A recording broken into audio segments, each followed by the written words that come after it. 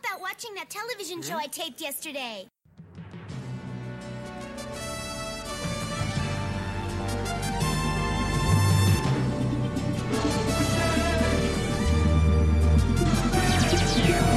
Mission appears to be outnumbered, Captain. You mean he's been killed?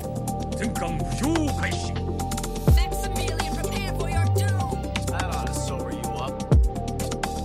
Are you all right? I have no idea what you're talking about. Are they all destroyed? The target has begun to change course. Shuttle will now return to normal mode of operation. Ooh, ooh, I am the ghost of Macross past, and I have come here this Hallows Eve. Ooh, I'm the ghost of Robotech past. We are very similar, but I am just a bit more racist. Just a little bit, right? And you spell your name differently?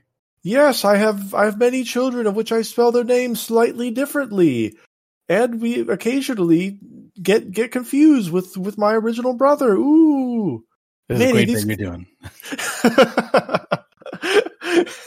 It's Halloween. Wow. And it's going to be nearly exactly 2 weeks later at minimum for anyone listening to this. But right now, for me and Manny, it's Halloween. Happy Manny, Thanksgiving. God bless America. I'm saluting to the Thanksgiving icon, old Pumpkin Sam. Manny, how do you feel about Halloween? Where does it rank on your ranking of holidays? It's kind of low because it's a little bit too close to my birthday. I need some breathing room. Yeah. And, I remember back in the day when I was a young lad, it would always made me irked. It irked me. I was like, oh, come on. I like all these candies, but it's cutting into the experience of my presence.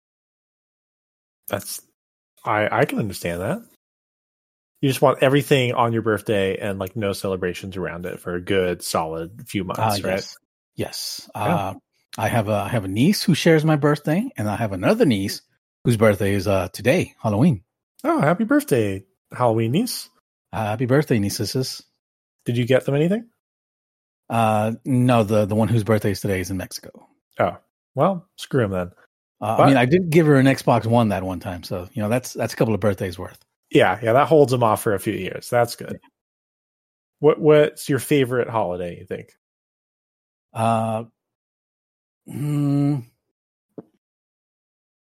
Is there like a national? Oh wait, you know what? National Pizza Day. All right, I forget exactly when that is. I think it was like 2 months ago. But that's one of those fake holidays that no one celebrates. I mean, people celebrate pizza every single day. That's true.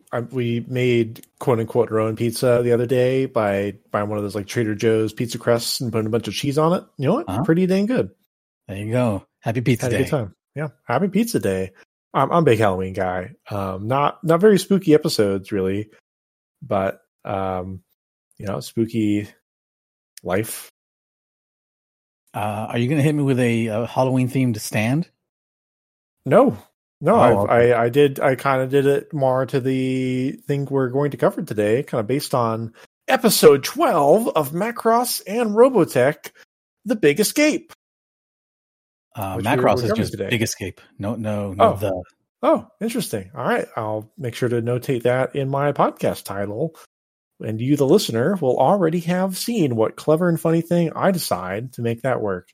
Do you ever see the names of my podcast, the way that I'll kind of like do like different pluralities? I think it's like kind of like a low key funny bit. I'll take a look at it and I'll come back to next episode and tell you if it is in fact funny.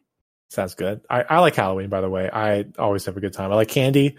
I like haunted houses, and I like not having to deal with my family. That's cool. A lot of other holidays kind of require you to be in a room with your family. Halloween, not one of them. So A+ on there. Wins across the board. Yeah. Instead, I'm here with my true family, Anime and Manny, as we call them. I'm pretty sure I've heard that many times before. Let's go on to voice actors. Huh? Let's see who we're covering today. Voice actor corner. Manny's voice actor corner here. Come here. Let me show you what I got. What are you buying? Today, we're going to talk about a new character that pops up towards the end of the episode. Both of these episodes. Japanese character is Milia. Robotech character is Miria, right? Yeah, that's correct. Right. I feel like that's backwards. Like they should have kept the R in the whatever. We're gonna look at specifically Miria's voice actor. The reason for that is because Milia's voice actor. I looked her up and she's pretty much only done Milia. She did Milia. The voice actor's name is Eri Takeda. She did Milia for Macross and a bunch of the Super Robot Wars games, and like one episode of Sailor Moon Super S. She just voiced like a random teacher of the episode. You knock it out of the park once, you don't need to do it again. Yeah, I mean, yeah, she's got it made, I guess. Breaking in that meteor money. But the other one, Miria, she's voiced by Eddie Meerman, credited in Robotech as Penny Sweet. She's done like a couple of other like mid 80s to mid 90s stuff as Penny Sweet, but mostly goes by Eddie Meerman. That's not her real name. Penny Sweet is not her real name. I don't think that's her real name because most of the stuff she's credited as Eddie Meerman. Okay, I was going to say, and I feel fine saying this because it is a name she made up. That is absolutely a porn name. She's made up a porn name as her pseudonym. Penny Sweet? Yeah, that is 100%. Oh, I'm not a porn name expert, so I wouldn't know. But I'll take your word for it. Speaking of porn, she's famous for voicing Angelwoman in Digimon. That is not pornographic. No, but if you look it up, I'm pretty sure you're going to find a lot of stuff you don't want to see. I was talking to my friend the other day about Digimon and how they have a capacity to always turn into humans at a certain point. And I said, and they had the impression like, hey, every single one of them turns into human. I said, that's not true. Only like maybe 10% of them turn into humans at the end. That's not fair. And Angelwoman is one of those that just turns into a person. I think it's funny. Yeah, she also voices the Digivolution Gatomon. Yeah, the little cat thing. She's also done Fujiko, but only in like 90s dubs of Lupin the Third. I didn't see her do any dubs in the 2000s and after. She's have you seen Boss Baby? I hear that's popular with the kids. I had a very funny conversation in a restaurant about Boss Baby once. We talked about Boss Baby lore. I've not seen Boss Baby. Did you know there's a character called Big Boss Baby? I did not know there's a character called Big Boss Baby. That's voiced by Eddie Meerman. Oh, when we're doing the Boss Baby podcast in 3 years, you're going to regret having brought this up. She was a character. It's not listed, but in something called Robotech 3000, which was like a pseudo trailer produced for a planned sequel to Robotech. It seems to be like CG animation. Yeah. Mm-hmm. I know about this. So she was involved in that. She is. This is going to be your favorite bit here from your favorite sci-fi series. She voices the Babylon 5 computer. Oh, huh. I know that voice. Little Babcom. That's what they call it. She's no Gene Roddenberry's wife, Majel Barrett, but she does a pretty good job. I've never heard it because Babylon 5 sucks. I'll you never would watch like it. It is so similar to your favorite show, Deep Space Nine. I've made my choice. I made my choice like 1994. This is like if your dad died and like you got a new cool stepdad, but you were like, I don't want to learn to like my new stepdad because he's not my original dad. He's not my original dad. Okay, I love my dad. Remember that time we went fishing together? All right, and that was nice. And he assassinated a senator to get the Romulans into the war. Come on. And this is a personal one for me. She voices a character credited as Spider-Woman. I don't think it's actually called Spider-Woman. In an anime movie called Wicked City that released here in 1993. Oh, is it good?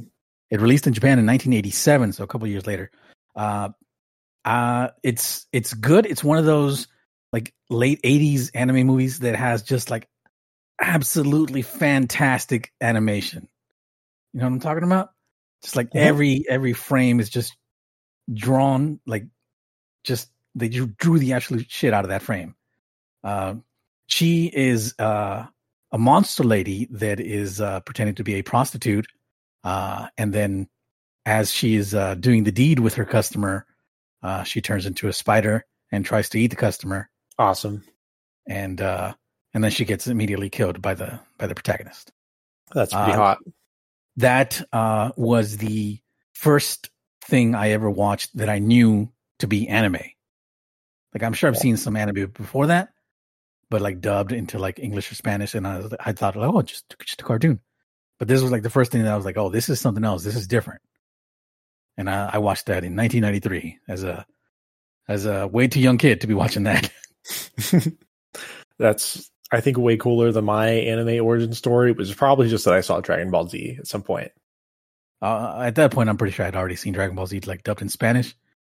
But that was just like cartoons to me. Like I didn't know there was no differentiation. There was just it was a cartoon. But this, this is some real shit. I'm in the I gotta hide if I'm watching this. Yeah, Goku's not eviscerating anyone with little spider claws. Did I ever tell you that in the Spanish dub, at least the Latin American dub for Dragon Ball Z, they changed Chi-Chi's name because Chi-Chi is just Spanish for boobs. Wow! So they changed it to the English word milk. So like they're running around in Spanish and they just call her milk in English. Which is what comes out of boobs. So I guess somebody was having fun there. Most Dragon Ball characters are just food names anyway, right? So that makes sense. I think Milk's a fun name for Chi-Chi. Yeah. I was trying to think if there was anyone already named Milk in Dragon Ball, and I couldn't think of any. But I bet there's someone. That's a Dragon Ball-ish name, right? Yeah, 100%. Who's your favorite Dragon Ball guy? Which is while we're on, quick aside. Who's your favorite Dragon Baller? Like Dragon Ball, like Sans Z? No, the whole franchise. Oh man, like I really choose like Tien. Are you? Like when he gets like super serious, like Tien is like cool, man. He's cool. Tien, like, he beat Goku, right? He beat Goku. Yeah, it was very close, but he beat Goku. Yeah, it was like half of like a millisecond off from Goku taking the W. But yeah, he it's fair and square. He'll take his 1 W. Like wasn't he and like Chaozu like the one that introduced like flying?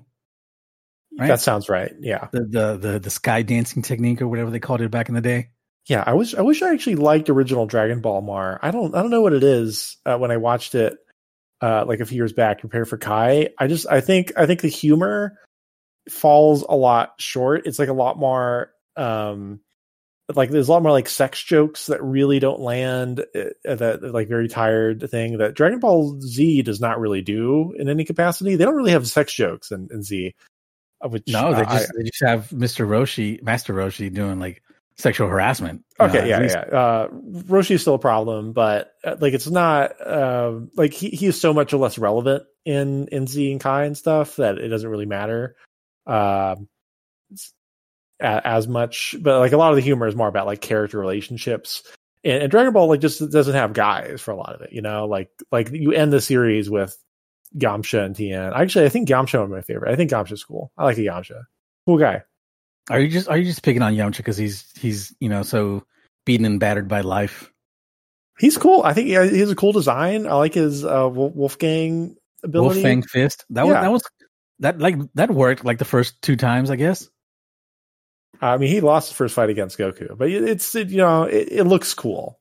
Yes, and that wolf that pops up. I think he was the first one to like be able to control like a little energy ball into different directions. That was like super cool. He still lost, I think. Yeah, he got owned. He had a cool fight against Tien, I think. Anyway, Dragon Ball Corner probably going on a little bit too long, but yeah, cool. I like that we chose Tien and Yamcha. 2 cool guys. I got really mad I know I literally just said we could end the corner, but one last thing. One of the movies, I think the one like BoJack Unbound with like the pirate guys, got really pissed in that movie. You know, What? not really pissed, but like one of the Dragon Ball Z movies, where the beginning of it is like a tournament where all like the Z fighters are fighting. Yeah. And one of them is Tien versus Trunks, and like Tien's like really holding his own. It's like a very even fight, and then Trunks goes Super Saiyan and like beats the shit out of him. And I thought that's like really unsporting. I mean, Right? is he like supposed to not go Super Saiyan? Was there an agreement?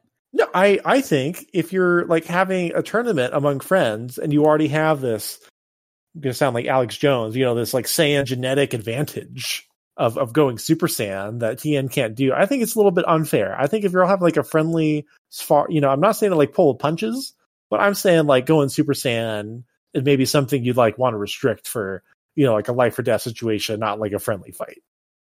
I guess I agree with you.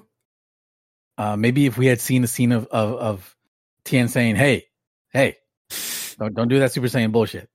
It's implied. If it's implied, it's like if you're arm wrestling someone, you shouldn't use steroids. You probably shouldn't use steroids most of the time anyway. Yeah. Us here at Do You Remember Robotech, which is the name of our podcast. I think we do not say it until now. Our podcast, Do You Remember Robotech, says do not do steroids. Do not remember them. Don't worry, you'll say it in my summary. Yeah.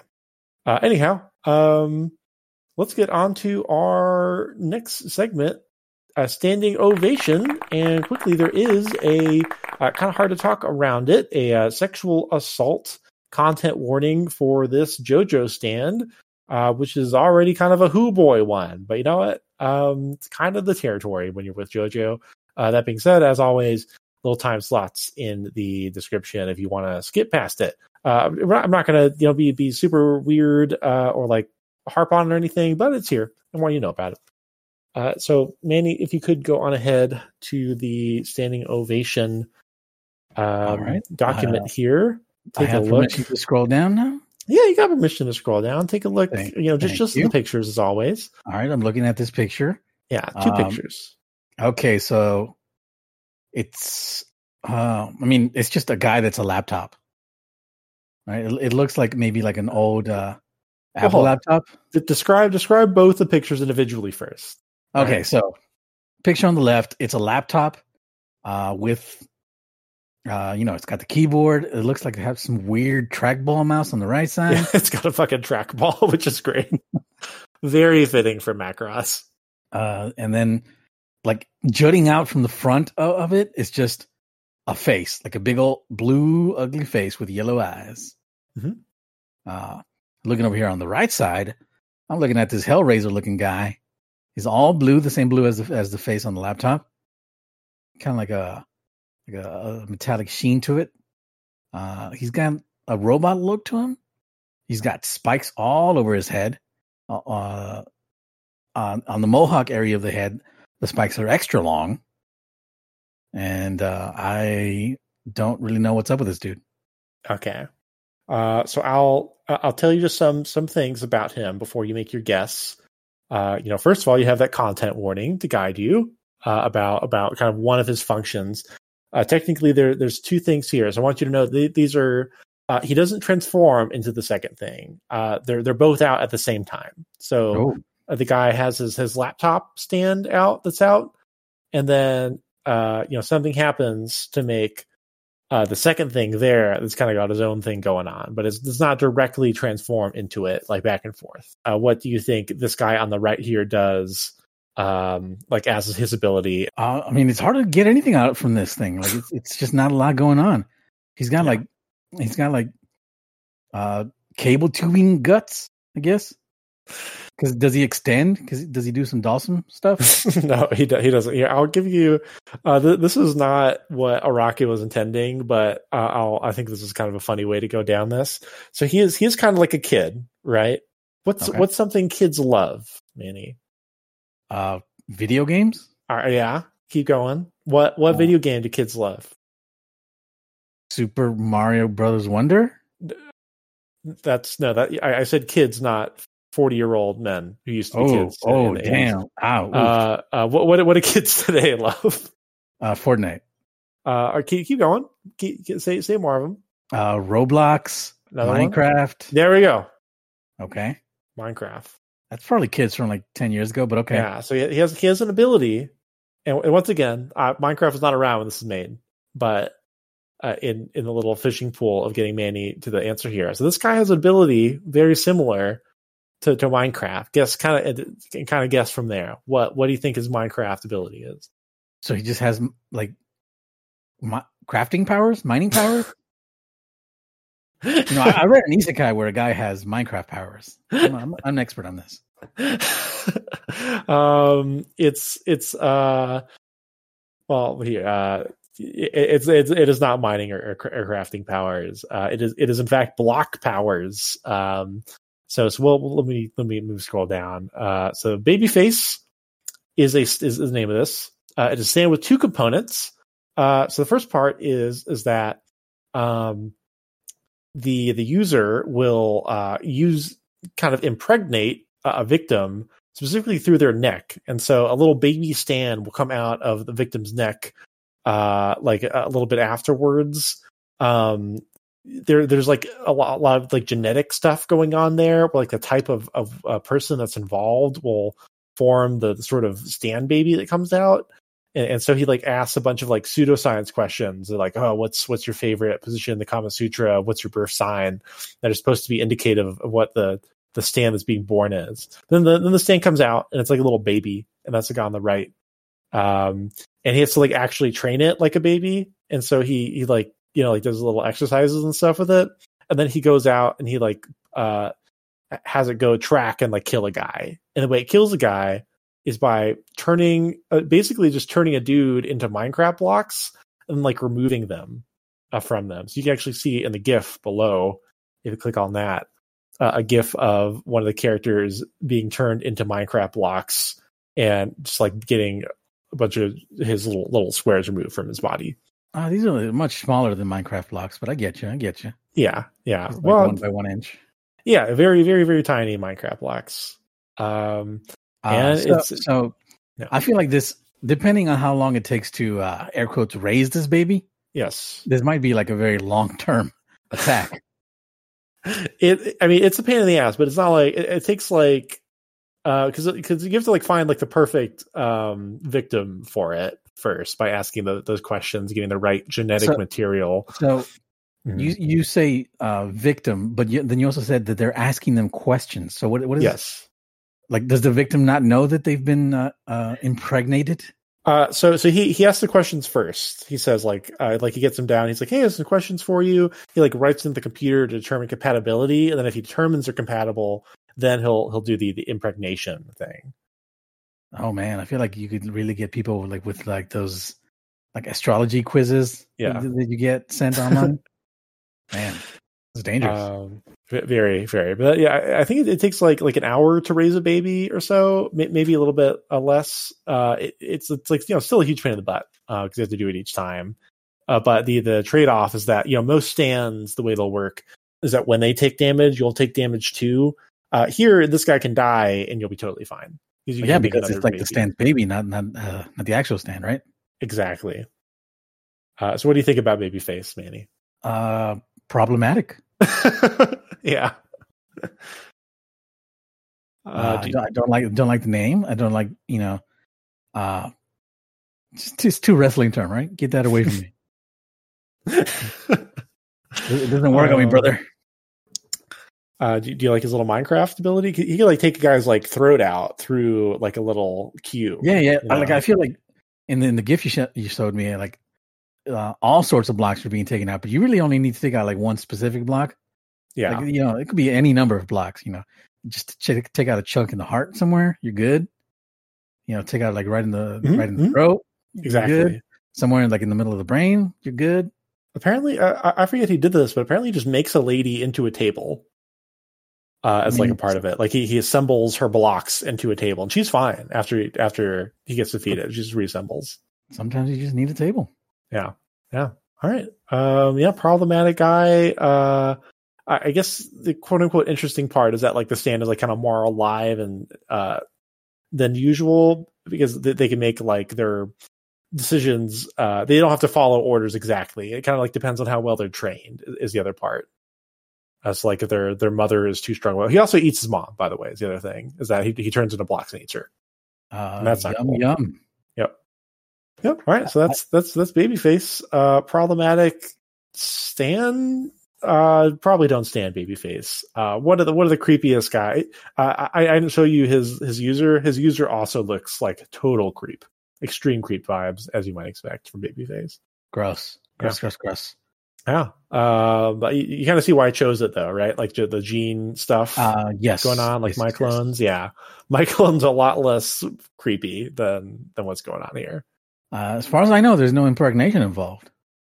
No. Although I guess it was more our last episode we talked about. Yeah. Mackin. That's how you make a baby. You kiss. Smooch, smooch. Yeah. Do you think that'd be bad for society if you can get pregnant by kissing? There would just be a lot less kissing. That's all. Yeah. We'd adjust. A lot more hand holding. That's true. Hand holding would, I think, be even lewder by comparison, though, right? Because if you're moving a block, like if just sex is not part of the equation anymore, you have to like blur it out. Yeah, exactly. Anyway, all right, let's get on to our first summary for today. I'll be reading Manny's Macross summary to learn about episode 12, Big Escape. Macross episode 12, Big Escape. Hikaru has no Riz, but he does have a plan to escape. It involves kissing Misa again, but she changes her mind because, hey, they really should get this intel back home. Oh, I guess I cut out a little bit part there. It's like, it says, Misa says no, but then she changes her mind like almost immediately. Yes, that is true. They set their foolproof plan in motion and kiss as the guard comes in to check on the tiny prisoners. But that's no guard. It's best boy Maximilian, and that was just a pointless kiss. The chase is on as Max's mech runs, then goes full Gerwalk mode to avoid their pursuers. Anyway, the Blue Wind gang has volunteered to go undercover in the Macross, and we here at the pod are really looking forward to what kind of shenanigans they get up to. Beltoza and Britai are discussing this undercover mission when they get a call that the prisoners have escaped as they hear jet engines in the distance, and all of a sudden, Max Kool-Aid Man through the wall. That's a guy? I don't you know that? What I meant. You know what I meant. I'm reading what you wrote. I'll change it right now. It's really fucking cool. So what's Kool-Aid Man's catchphrase? Oh yes. Instead of oh yeah. Yeah. It's really cool. But in the last escape round, they took too many hits and their mech won't move anymore. And that means it's time for tiny people in big environments. I love tiny people in big environments. Love that. It's great. I like the Toy Story games, specifically or tiny people in normal sized environments, I guess. Yeah. One of my favorite games of all time. I should add to the list. Disney's Extreme Skate Adventure. They have like some Toy Story levels. Usually like Toy Story around like Andy's room in the arcade, but just like, giant versions of those. Sick. So cool. Nice. The gang splits up, and Misa and Hikaru stumble upon some big old clone vats that Misa takes one look at and figures out the Zentradi origin story. Now it's time for Hikaru to have his first badass moment, what feels like 12 episodes, and he no-scopes a headshot on a Zentradi soldier that snatched up Misa. Second rugged moment in this episode.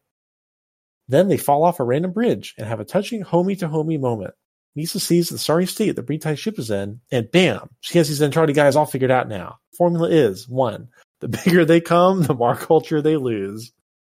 I like that. That's fun. Anyway, they have a nice chat and get to know each other better. Hikaru even manages not to say anything problematic. Now the episode gets a little hard to follow, but let's talk through it.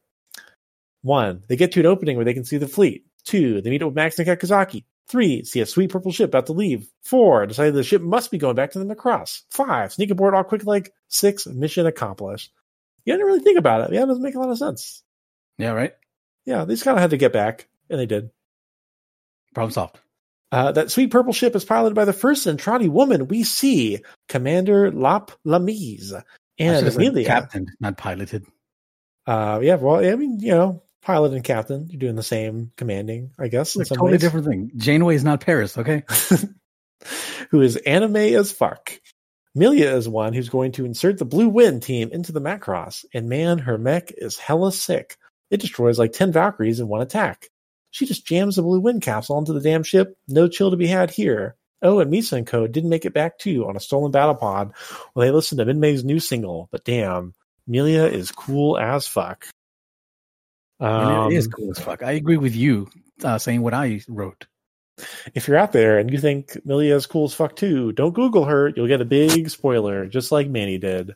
Mm-hmm. You know, Manny is spoiled forever. Rotten little child. Man, I just want to close my eyes, go back in time like 5 hours, and it'll be all okay.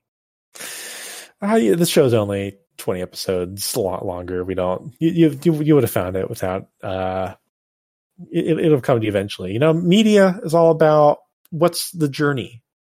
It's not about what's you know about it. You know, it's not about the destination. It's the journey. It's the friends we made along the way. Yeah. You can't just read a Wikipedia summary and have the full breadth of the media. You need to read our summaries here at Do You Remember Robotech? Yes. Well, don't read that. We'll sue you. Don't read our summary. Listen to us read our summary. It's important. Yeah. Don't put this podcast episode to like one of those transcription apps. Oh. I really like the bigger they come, the more culture they lose. It's science. You big, you're uncultured. That's how it goes. Mm-hmm. Jolly Green Giant, which I think someone in our comic book calls one of the Zentradi. Is that right?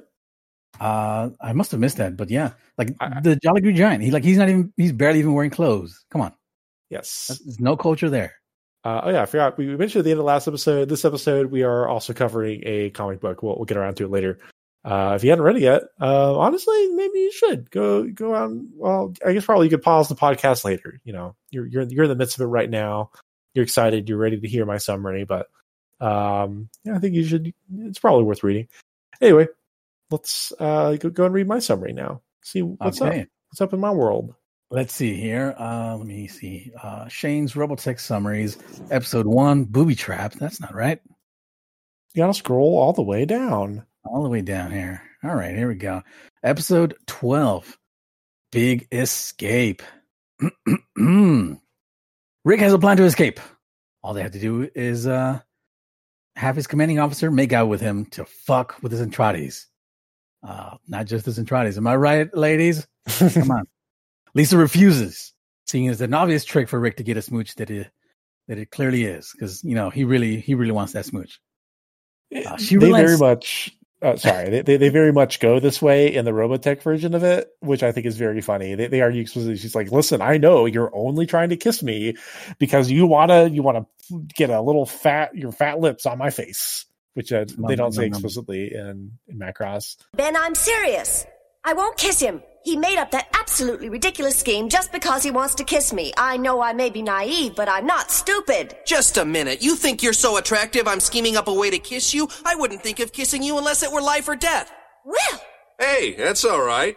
She doesn't want to kiss you. It's okay. It's no problem. I'm more than willing to volunteer my lips for the job. Mm-hmm. She relents out of desperation to escape or to smooch. I think it's to escape. I thought that. But the act of kissing proves for naught, as Max finds them macking instead. Max macking. Nearby, the Zentradi's plan to learn more about this protoculture thing by using good old-fashioned spies. Blue Wind, still reeling from the after effects of horny, volunteer. Man, these guys are so damn horny. Like even in the toned down dialogue in Robotech, like these guys are horny. They're like, man, we need to see more of those. You know what they were wearing? Let's go check that out, man. They're so horny. Max smuggles the prisoners out in his breast pocket, but is quickly caught. During the escape, Max's plane is damaged beyond repair. Blowing up some dude. Lamau, is that how you say that? He gets so fucking blown up. That dude is erased. He has a very funny cry in Robotech. And the lovebirds get separated from Max and Dixon. Max and Ben. Come on, Max and Ben. You just want to put the 2 X's there, don't you? I do. Max and Dix. Come on. Rick and Lisa stumble upon. I said stumble upon too. Yeah. Rick and Lisa stumble upon Blue Wind becoming becoming sort of miniature clone. He's sort of my crone if you were just, I'm following what you're saying. I think I get what you're writing down here. Well, the way I was supposed to, have that phrase is that you think I'm supposed to say like my clone, then you stop and say Cronian out of nowhere because it doesn't really fit with it. Because my clone makes sense. It's a miniature clone. My Cronian is just wild. So Yeah, but it's micro clone. Just doesn't work as well. But go ahead. Brita would laugh at this if his next scene was not him getting demoted over fucking up here, with spy operations being taken over by the frontline commander, Azonia. Azonia. Is it Azonia or Azonia? It's very hard to understand them. I literally tried to hear her name 5 times before looking it up. So your guess is as good as mine. It's Commander Azonia. Uh-huh. Got a feel for the guy. All his men just suck. Yeah, especially like that guy that got headshotted by Hikaru. That didn't happen in Robotech. He that was all off camera. Oh, okay, all right. Yeah, he just got shot somewhere. Oh man! Just while we're here, that sound effect of Hikaru shooting that gun was like 10 times louder than anything else in the episode. I don't know if you caught that. It would be very loud to shoot a gun that much bigger than you. Yeah, he was humping that gun too. Still reeling from the cloning, Lisa starts going all Ancient Aliens on Rick. She is then once again Barbie doll grabbed by a Zentradi, and Rick shoots him off screen. You don't see what happened. Don't worry. He's fine. He's fine, folks. He's fine. With his Zentradi-sized gun. Lisa breaks her camera, which throws her into hysterical despair because she's a woman in like 1980s cartoons, so that's what they do, right? Yep. That's the way they're supposed to act, even though she totally wouldn't do that from what we know of Lisa. She's a little bit hysterical. A little bit, but she like breaks out into like this is like drama club crying going on there. But they run away again regardless, falling into a reservoir. Yeah, they don't say it's an engine cooling room in Robotech, which I thought was weird. Yeah, I just said river, but they specifically call it out as a cooling engine cooling reservoir. I guess you use the word. Yeah, let's go with this one. Then they talk about how the Zentradi were being weird, gened up war guys. Means they've lost valuable aspects of culture, like repairing the rooms they're in, because this reservoir is just I don't like using the word, but it's a shithole. It sucks. Yeah, it's all torn up. Lisa also posits. Sorry, there was a page break there, so I was like, what's going on here? Lisa also posits that they may be interested in the SDF-1 due to a Robotech device related to protoculture on their ship. I don't know what this is about, but Shane wrote it, so maybe he knows because he's seen this. I mean, I wrote that just because this is another specific difference. Like, hey, they mentioned Robotech and protoculture in a way that they don't. So I'm trying really keeping those specs on the surface here for us. Okay. Did you? I'll ask you after I'm done here. Lisa relates to the Zentradi having a military family encased in military culture for her whole life, much like the aliens. They also flirt. The English dub for Matt Cross was pretty funny because Misa says that she gave mouth to mouth to help him out from drowning. It's very cute because she's very teasing when she says it. That's really the only thing going on in that dub. Other than that, it's not so hot. Hold the phone. What's that? Those are Zentradi women. Oh my. Wait. Insert here a cartoon. Auga. Yeah. And they're conventionally attractive. They're not showing skin at all. Right? Not at all? Nothing? No, I don't think. I mean, they're showing their face. Their face, but there's like no cleavage, there's no legs, nothing. Yeah, I mean more like the Zentradi guys are very much not conventionally attractive in the way the women are. What about Chiron? I mean, Chiron's still like kind of a weird purple looking cyborg guy. Oh yeah, aside from the colors they chose, he's like anime pretty boy. Yes, he's got elements. He's like anime pretty boy for one of those, but generally most of the Zentradi go from like weird potato like qualities to like gross soldier dudes, like weird cyborg thing, whatever little goblin that Exodor is. Exodor looks like a Smeagol. Yeah. And all these Zentradi women look like supermodels. Yep. Well, I mean, the 2.1 that we see, right? I guess. Yeah, but they're both, in similar situations. I think it's representative for all of them. Commander Azonia, mentioned prior, orders ace pilot Miria Perina to escort the Tiny Blue Wind to the Macross, which she does easily, along with killing like 100 dudes. That's 10 times as much as what I wrote. Like I just wrote 10. After some searching, all the humans meet back up. They jack his Zentradi battle pod and escape back to the Macross in the midst of battle. You don't mention space like holographic Minmay singing in their battle.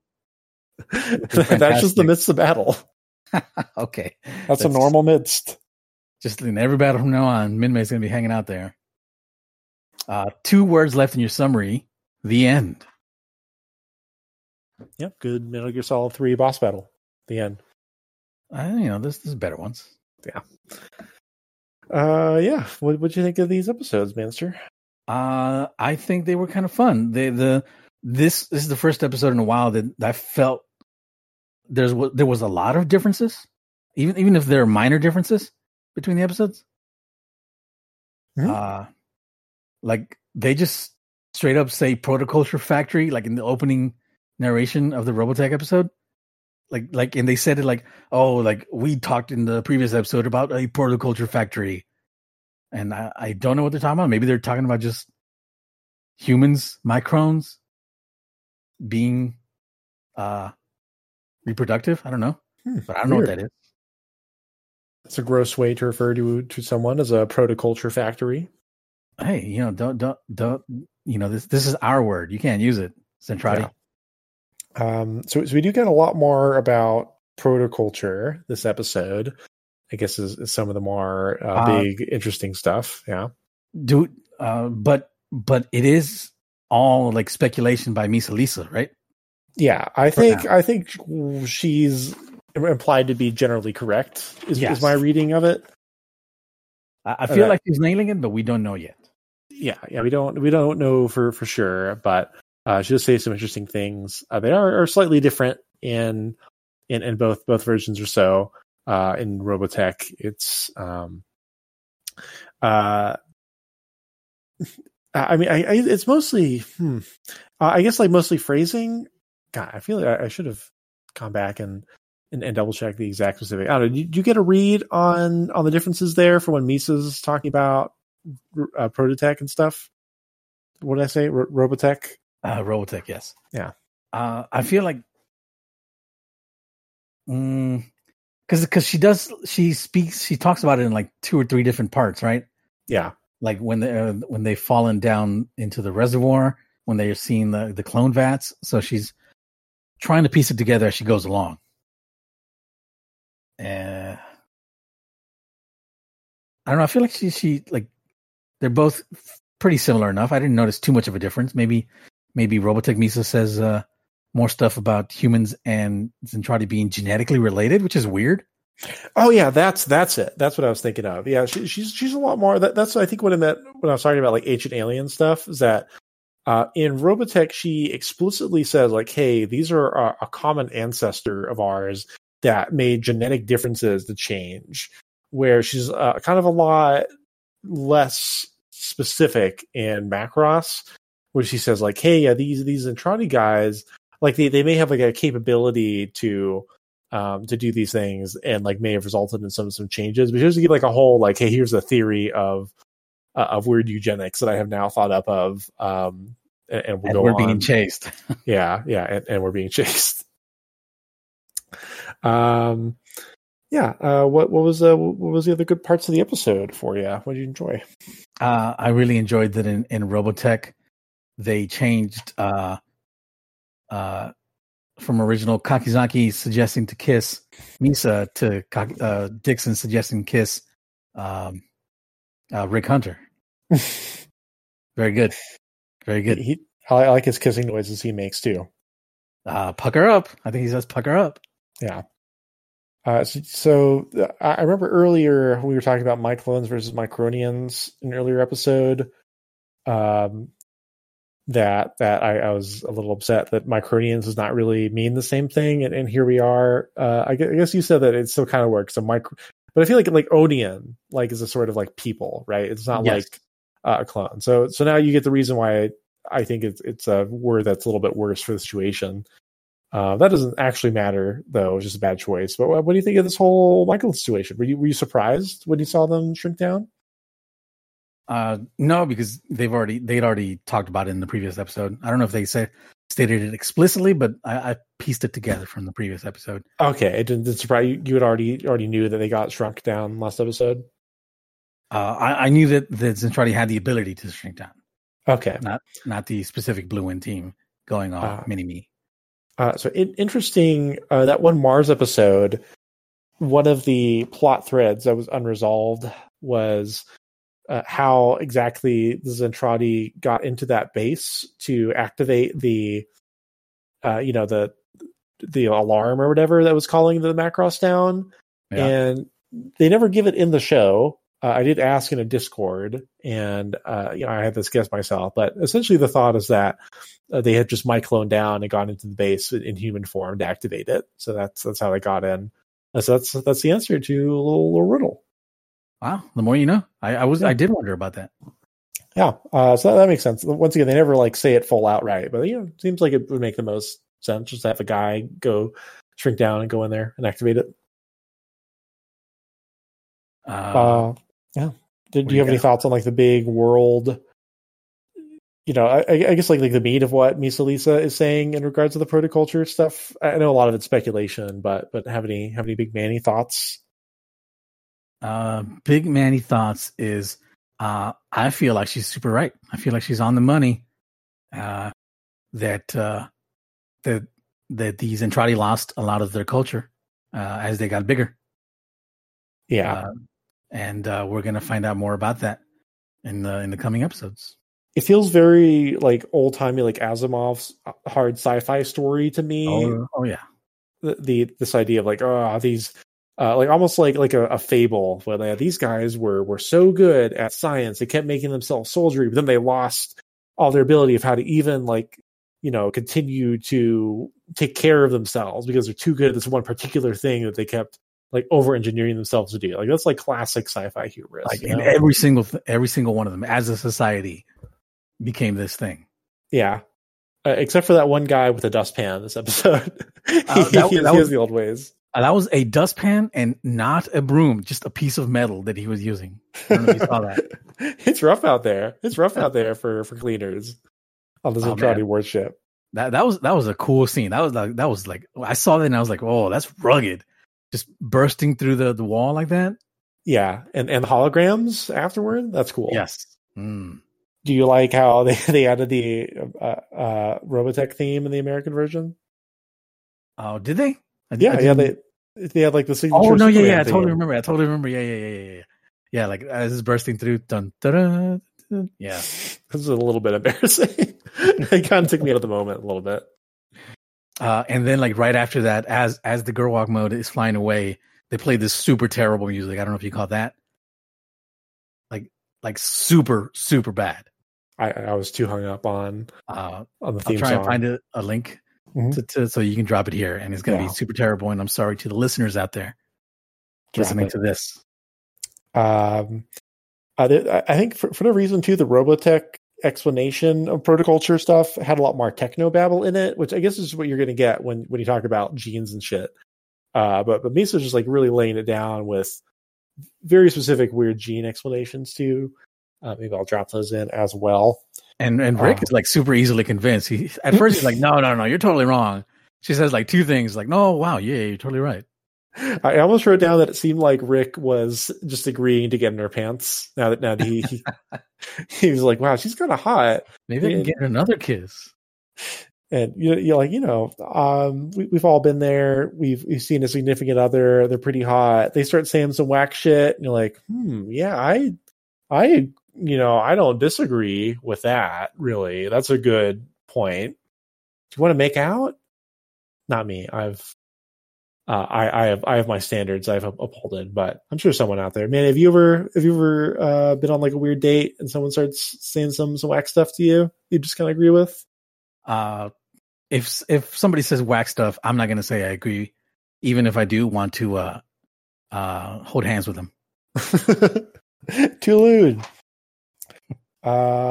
Max is very funny in this episode, by the way. His stuff about keeping Ben Dixon out of the breast pocket. He's like, no, these are for the leopards. Yes. Three's company. It's a little more subtle in Macross, where he says, three's a crowd. You don't want to go in that breast pocket. That's where the Mackers are. Ben also had a funny little thing here, where he like licks his finger to like gauge the direction of the wind, but he's totally wearing like his suit gloves, so he's not going to feel anything. He's just that sensitive. He's got beautiful, sensitive fingers. Hand holding feels great for him. Oh, nice. Oh man, I love that. Like you just hear him, you see him stick his little finger out, and I'm like, "What are you doing, Ben? You can't feel anything on that glove. Come on." Let's see. Yeah. I guess the other big thing in this episode is the romance angle. Now it's like really starting to see the kind of the appeal here. There's a big conversation, when they're not talking about genes and stuff, between Hikaru and Misa. That's rather sweet-ish. They talk about their past and their history and Misa's relationship with men. She has a very funny Claudia impression, by the way. Yes. When she's talking about it, that is much worse in Robotech. She's a much worse impression of Claudia there, I think, for whatever reason. They dropped the mention of Demon Misa. Like Rick Hunter does the horns thing, but he doesn't say demon. With how strict she is. Yeah, that's funny. Which is weird because she still says, "I didn't hear you," and he's like, "Oh, don't worry about it," even though he didn't insult her. It's a very odd choice there. What do you think about the romance? It's budding, but I can see it's going to develop into something pretty soon, probably. Do you think... like she was giving him like those lovey-dovey eyes, even if what she was saying was not quite lovey-dovey, she was giving him the eyes. I saw that. Do you think you'll have to choose sides on the shipping war between Min-Mei and Misa pretty soon? I mean, I have been on board the Min-Mei is not interested the whole time. So there's going to be no side for me to choose. Min-Mei is not into Rick / Hikaru. You don't think so? Not at all? Like that. You think it's a just friends thing? I think she's totally just friends. Maybe like even best friends that have been through some shit together, but not. Like I'm exaggerating it for comedic effect, but I just don't think she's super into him like that. Yeah. I can see that. It's like hard to tell for that age. I think I think teenagers and the way they're presented in this media are very. They don't know how to say their feelings yet, and that might be the case for Min-Mei, or she just doesn't care enough. Either way, she's got her own fucking life. She's debuting her song, which we hear again over.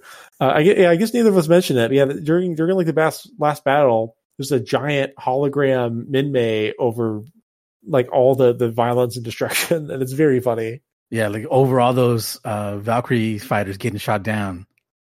It's just Min-Mei talking about her boyfriend being a pilot, or Robotech Min-Mei about how she's so badass.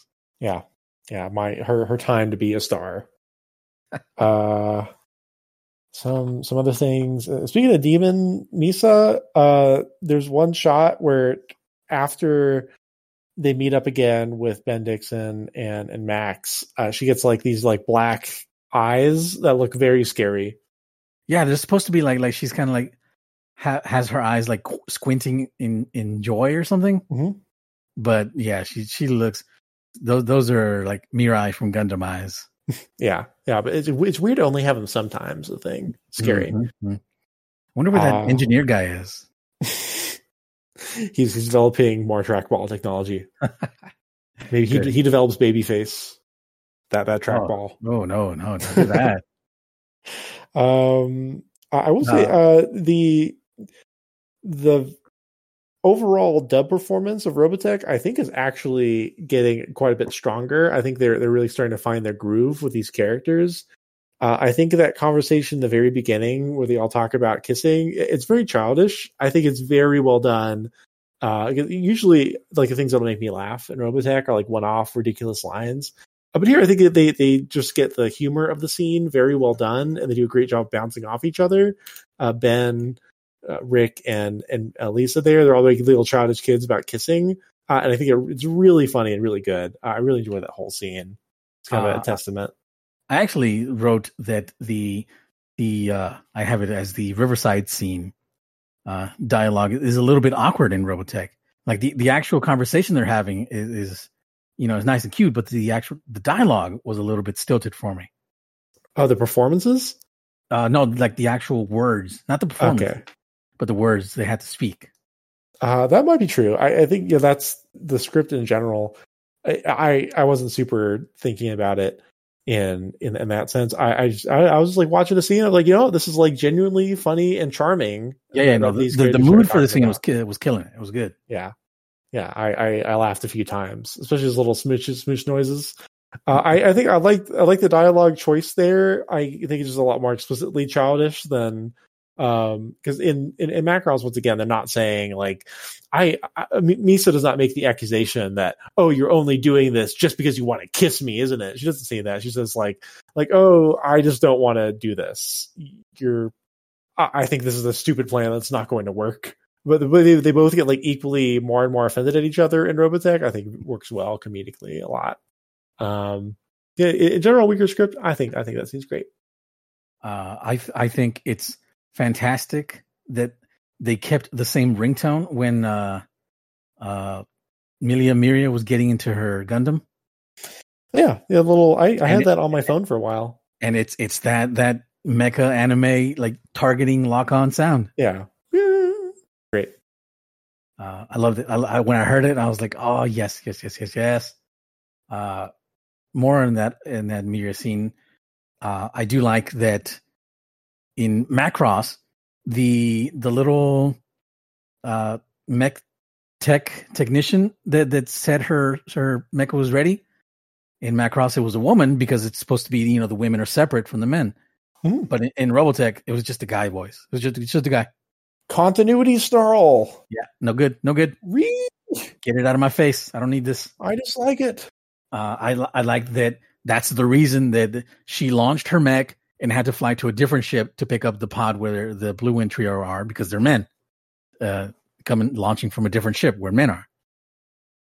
I don't like the way I said that where men are, where the real men are. I mean, let's just say it's a lady. Sometimes you just have a masculine voice. That's okay. That was just a straight up males and trotty voice, like males and trotty voice B that we've heard all along. he snuck on board. Anyway, let's see. Do I have any other notes here? Yeah. I've one note that I think is rather funny. Deserves its own little spot. So, I think I mentioned last episode I liked one of the lines in Macross that Exodor says. I forget it exactly, but it's like what the whole purpose of conflict is, like the whole purpose of life is like the power of conflict and war, that sort of thing. That was the note that I had written down here, and I couldn't remember why I wrote it. I said, haha, Lisa's dad sucks. Yeah. So they don't say it in Robotech. Exodor does it in last episode. But this episode, Misa quotes Exodor. And in Robotech, Lisa also quotes the same general idea, since Exodor didn't say it, instead, she says the quote came from her dad, which is very funny. My father used to have a saying that only where there's battle being waged is there life being lived. Man, come on, Dad. Oof. That's a rough home environment. Oh, man, come on. Oof. Yeah. So that's maybe my favorite like Robotechism of this episode is that I think it's great. So stupid. What did you think about them cutting out the scene at the very, very end where Rick is running towards the I don't know if it's called the Nyan Nyan Cafe in Robotech. Can't remember. It's not. It's the white dragon something. I think it's in a novel. It doesn't matter. Not canon. Okay. But yeah, he's running towards it. He's, I'm so glad to be home. I'm gonna go get a hug from Min-Mei. It's gonna be great. Not in Robotech. What's the last bit of that episode? It just shows the three doofuses on board.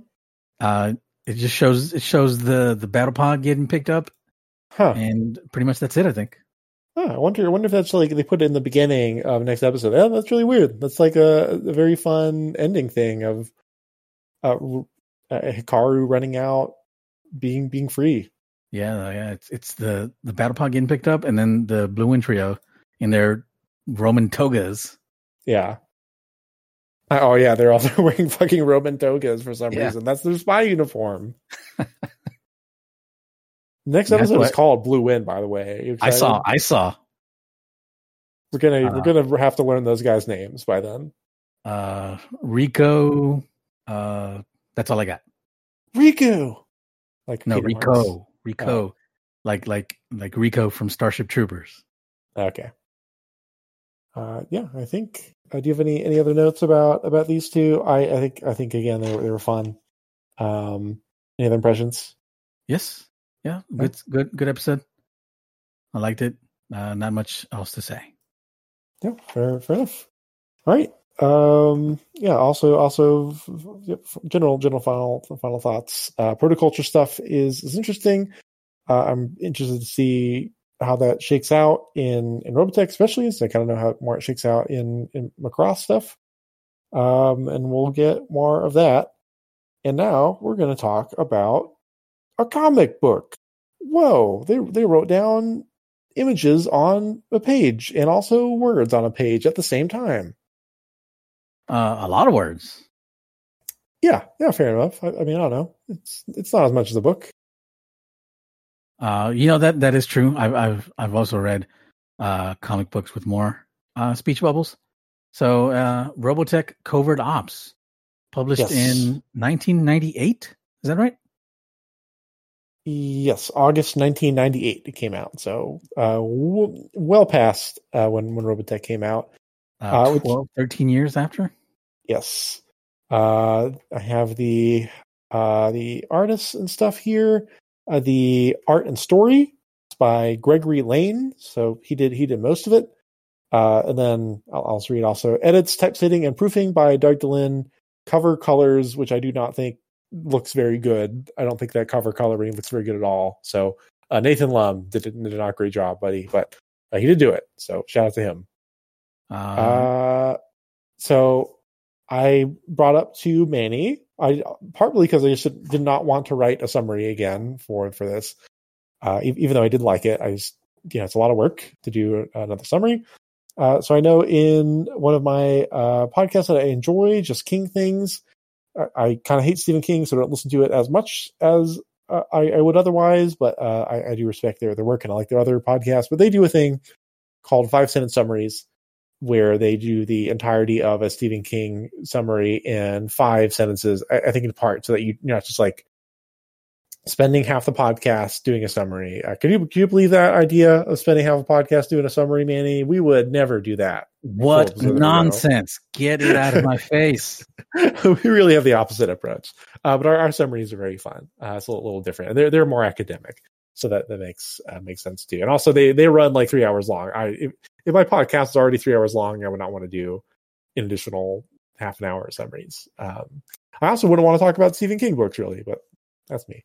So Manny, what's the plot of Robotech Covert Ops in 5 sentences? Okay, so yeah, did you explain the framing of this? Like you did, I don't think you said 5 sentences until the very end. Oh yeah, sorry. No, well, it's a 5-sentence summary. So, and what that means is that it's 5 sentences. Okay, so time me, coach. Time me, coach. Time my Zen. Okay, you're at 0. All right. Okay, so the SDF-1 detects a Zentradi base on the Saturn moon of Pandora. Sentence break. That? Sentence break. What? You remember all by yourself on the Saturn on the moon of Pandora? Yes, I specifically remember that because sentence break. This doesn't count to the summary. Saturn does not have a moon named Pandora. Okay. That's why I remembered it. I forget sometimes you're like a surprisingly knowledgeable astrology guy. Astronomy.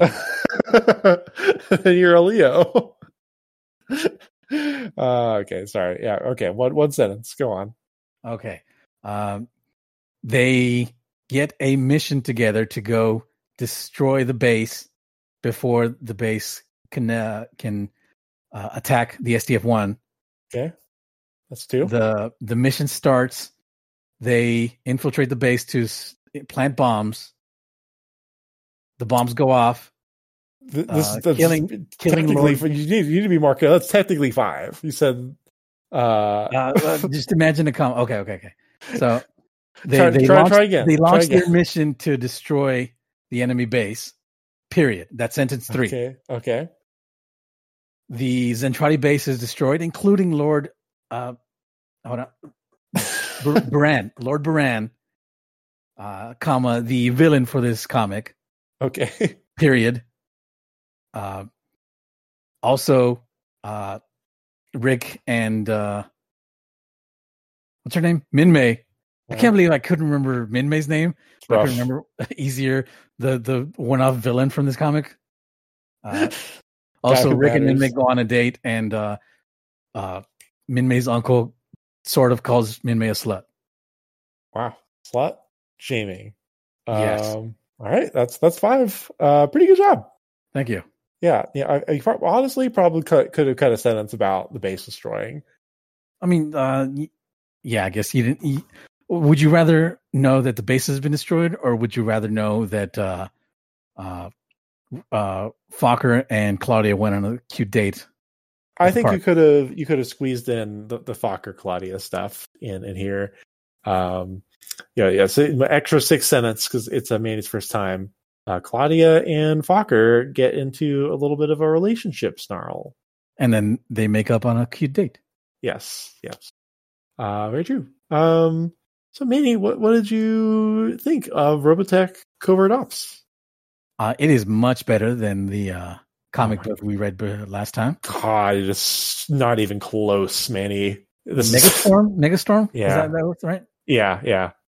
Like, also this comic book has some weird continuity with it because of the weird variation of the Valkyrie fighter that they use, a Valkyrie VF-19 or something. I'm so mad when I saw that. I could, listener, you heard me complain about the whole thing about him, Max, piloting a mysterious like VF X1 or 9 special Valkyrie that like doesn't have anything to do with anything. And here, one of the panel things is like, hey Max, thanks for helping test pilot that Valkyrie VF9.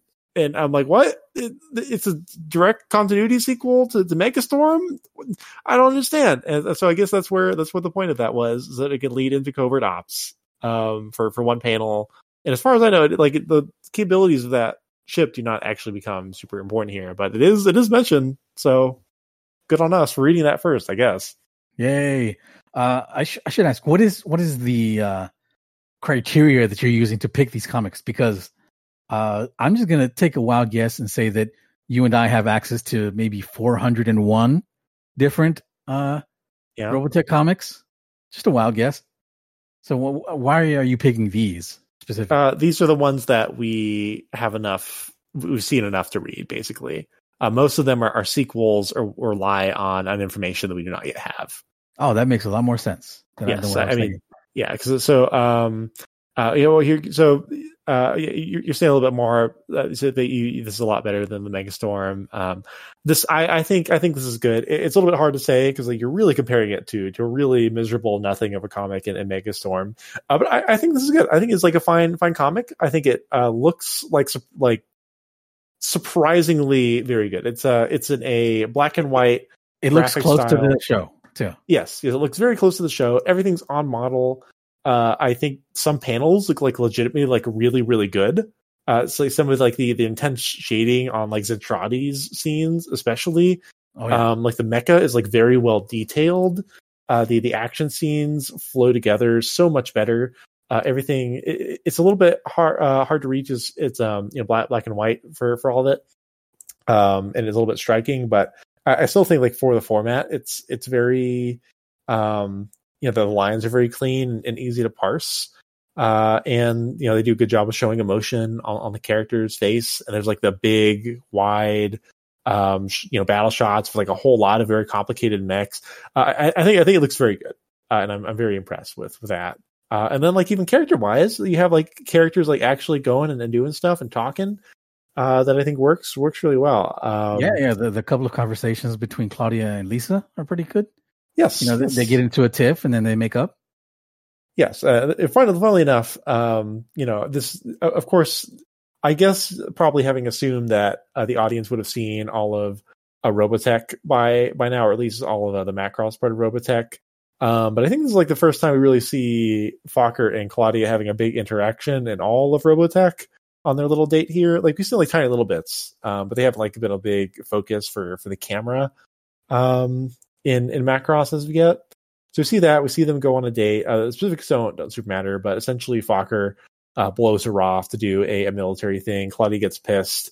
Claudia says some truly like fucking like mean shit to Lisa here.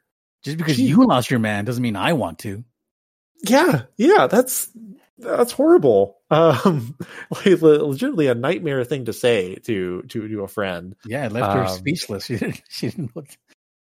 Be like, listen, your dead boyfriend is no reason for you, and like Lisa literally did nothing wrong. Okay, it's like not like all she did was tell the commander of the fighting squadron, like, hey, there's like there's like a big enemy base that we're gonna have to deal with. That's all she did. Like, and that's like per regulations, with like the whole bridge acknowledging it. And Claudia was just mad about it because he's like, hey, listen, that ruined my date. To her credit, she like apologizes, and and Lisa's like, yeah, Claudia, let's forget about it. You did also make me think about, I guess, being a lame, manless woman. You did set me up for being weirdly emotional the next episode on Bye Bye Mark. Yeah. I guess we should say this time wise, I think takes also a little bit before where we are currently, a few episodes prior. Not too much before. I think Rick had just joined the barracks. Maybe like an episode or two before that Bye Bye Mars episode. Yeah, that sounds right.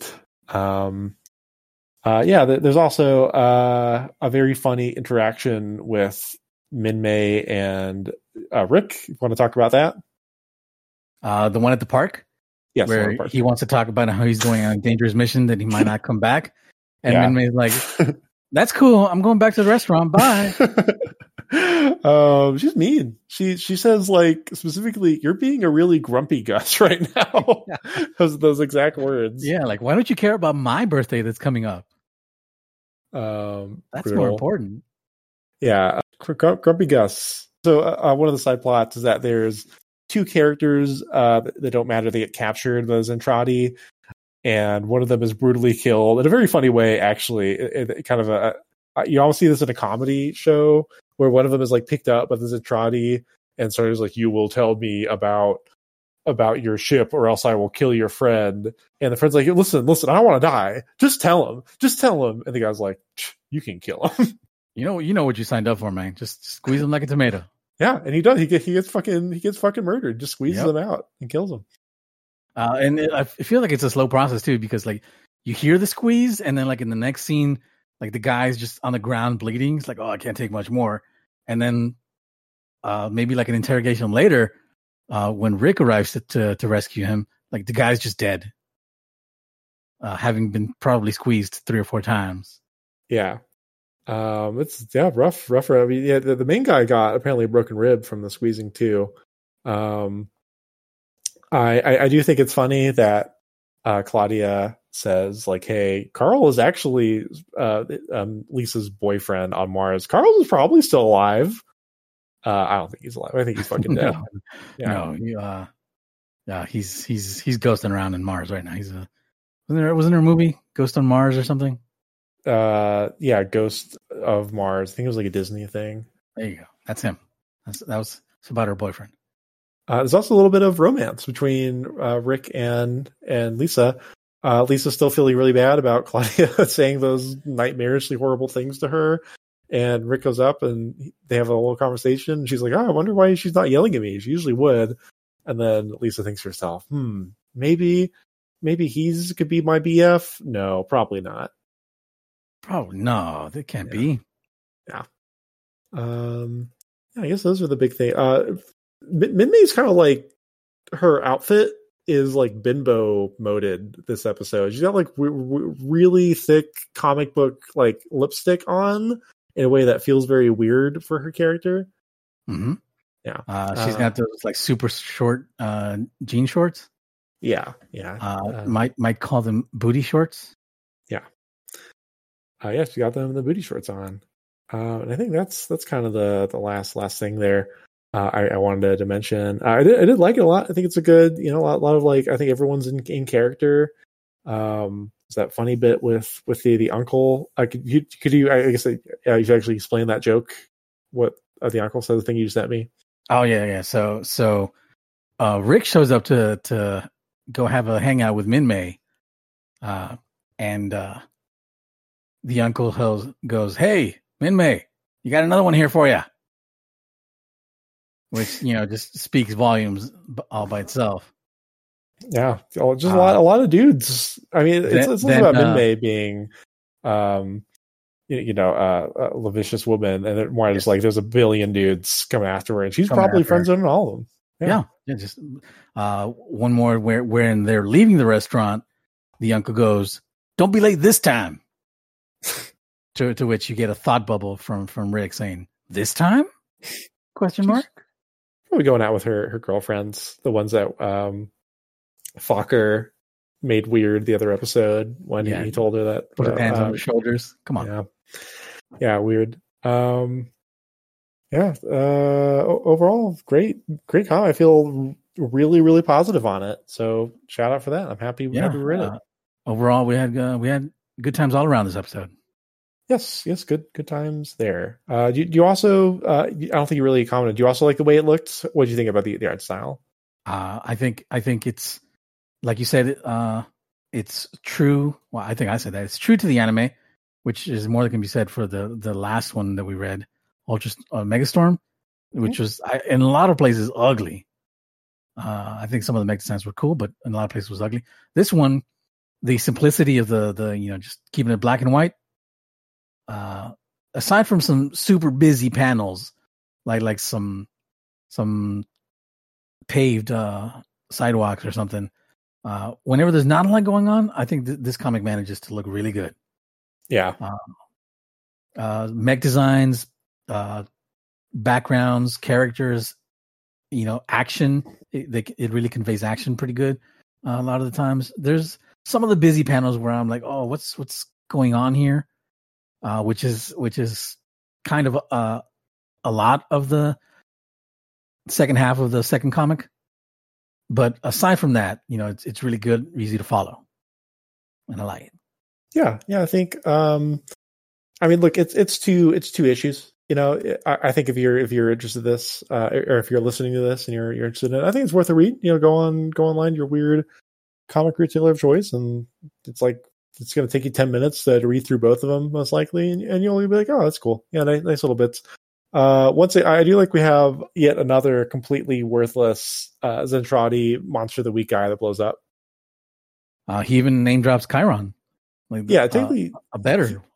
He's put under Chiron's command, but then Chiron does not appear, so it doesn't really matter. But Bulldoza, what is it called here? Just Doza? Yeah, just Doza. He does appear. He get a little sneak peek if you're reading the comic along with watching the show. But it's setting up hey, interrogate these guys. So we know why he wants to interrogate him later, because he didn't get any info here when he captures this guy. He was so mad about the Jolly Green Giants quote that it isn't here, by the way. I double checked. One of the guys says, "Oh, you Jolly Green Giants can go to hell," which is great. One of the prisoners says that. Yeah. One of the prisoners says that. The one that lets his friend die because he made an oath. Look, man, I'm not going to betray humanity or whatever he said. Yeah. Also, shout out to the guy named Hansen who looks like a freaking creep. That's the guy that you sent me a screenshot of? Yeah, he's got Quattro glasses and like a big fake wig, and he dies unceremoniously. I feel like that's like Star Trek: The Motion Picture McCoy, but with like Quattro glasses and a big old wig on. Well, now you just made him sound cool. That's all the things I like. But he's pretending. He's pretending. Yeah, he's a faker. But you know who's not fakers? Sonic the Hedgehog.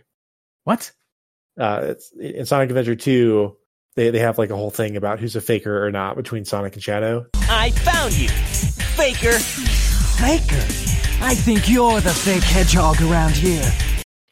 Who turns out to be the fake? I mean, I guess Shadow, because he's a copy of Sonic, like genetically. But they're like different colors. I mean, look, they put a little bit of dye into the DNA mix. You know, it's my clone. Yeah, like chemical X like spilled over. I get you. He put more edge into them. Put some razor blades. Put some. I was about to say AC/DC, but that's definitely not the. I was going to say like a Linkin Park album. Like Linkin Park. Put some Linkin Park albums in there to make Shadow the way he is. Anyway, good episode in comic. Next time we will not have a comic. We will have episode 13, Blue Wind of Macross and Robotech, and I'll be quite excited for that. Me and Manny, both big Blue Wind fans over here. Who? I don't know who that is. Manny or Blue Wind? Which person? Blue Wind? What is that? I've never heard of that. It's a trio of guys. Blue Wind. I get it. Oh, okay. I see. Yeah, sorry. I mispronounced it. Did not say it correctly. Then next episode, see you there, listener. And remember, I love you. You love me.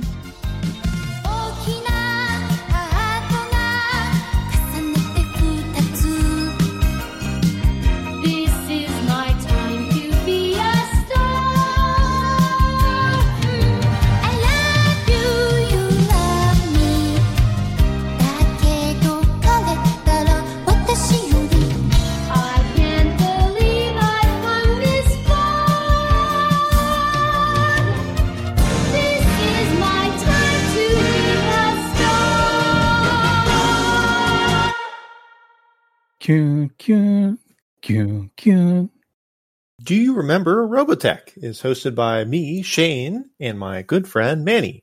The intro music is arranged by me, sampling the Macross opening, a Robotech commercial, and Lifelike by Alexi Action. The podcast art is arranged by Manny, with the logo in particular made by Glory Designs. Our ending music is a mashup of My Boyfriend is a Pilot and My Time to Be a Star, arranged by Joshua Collin.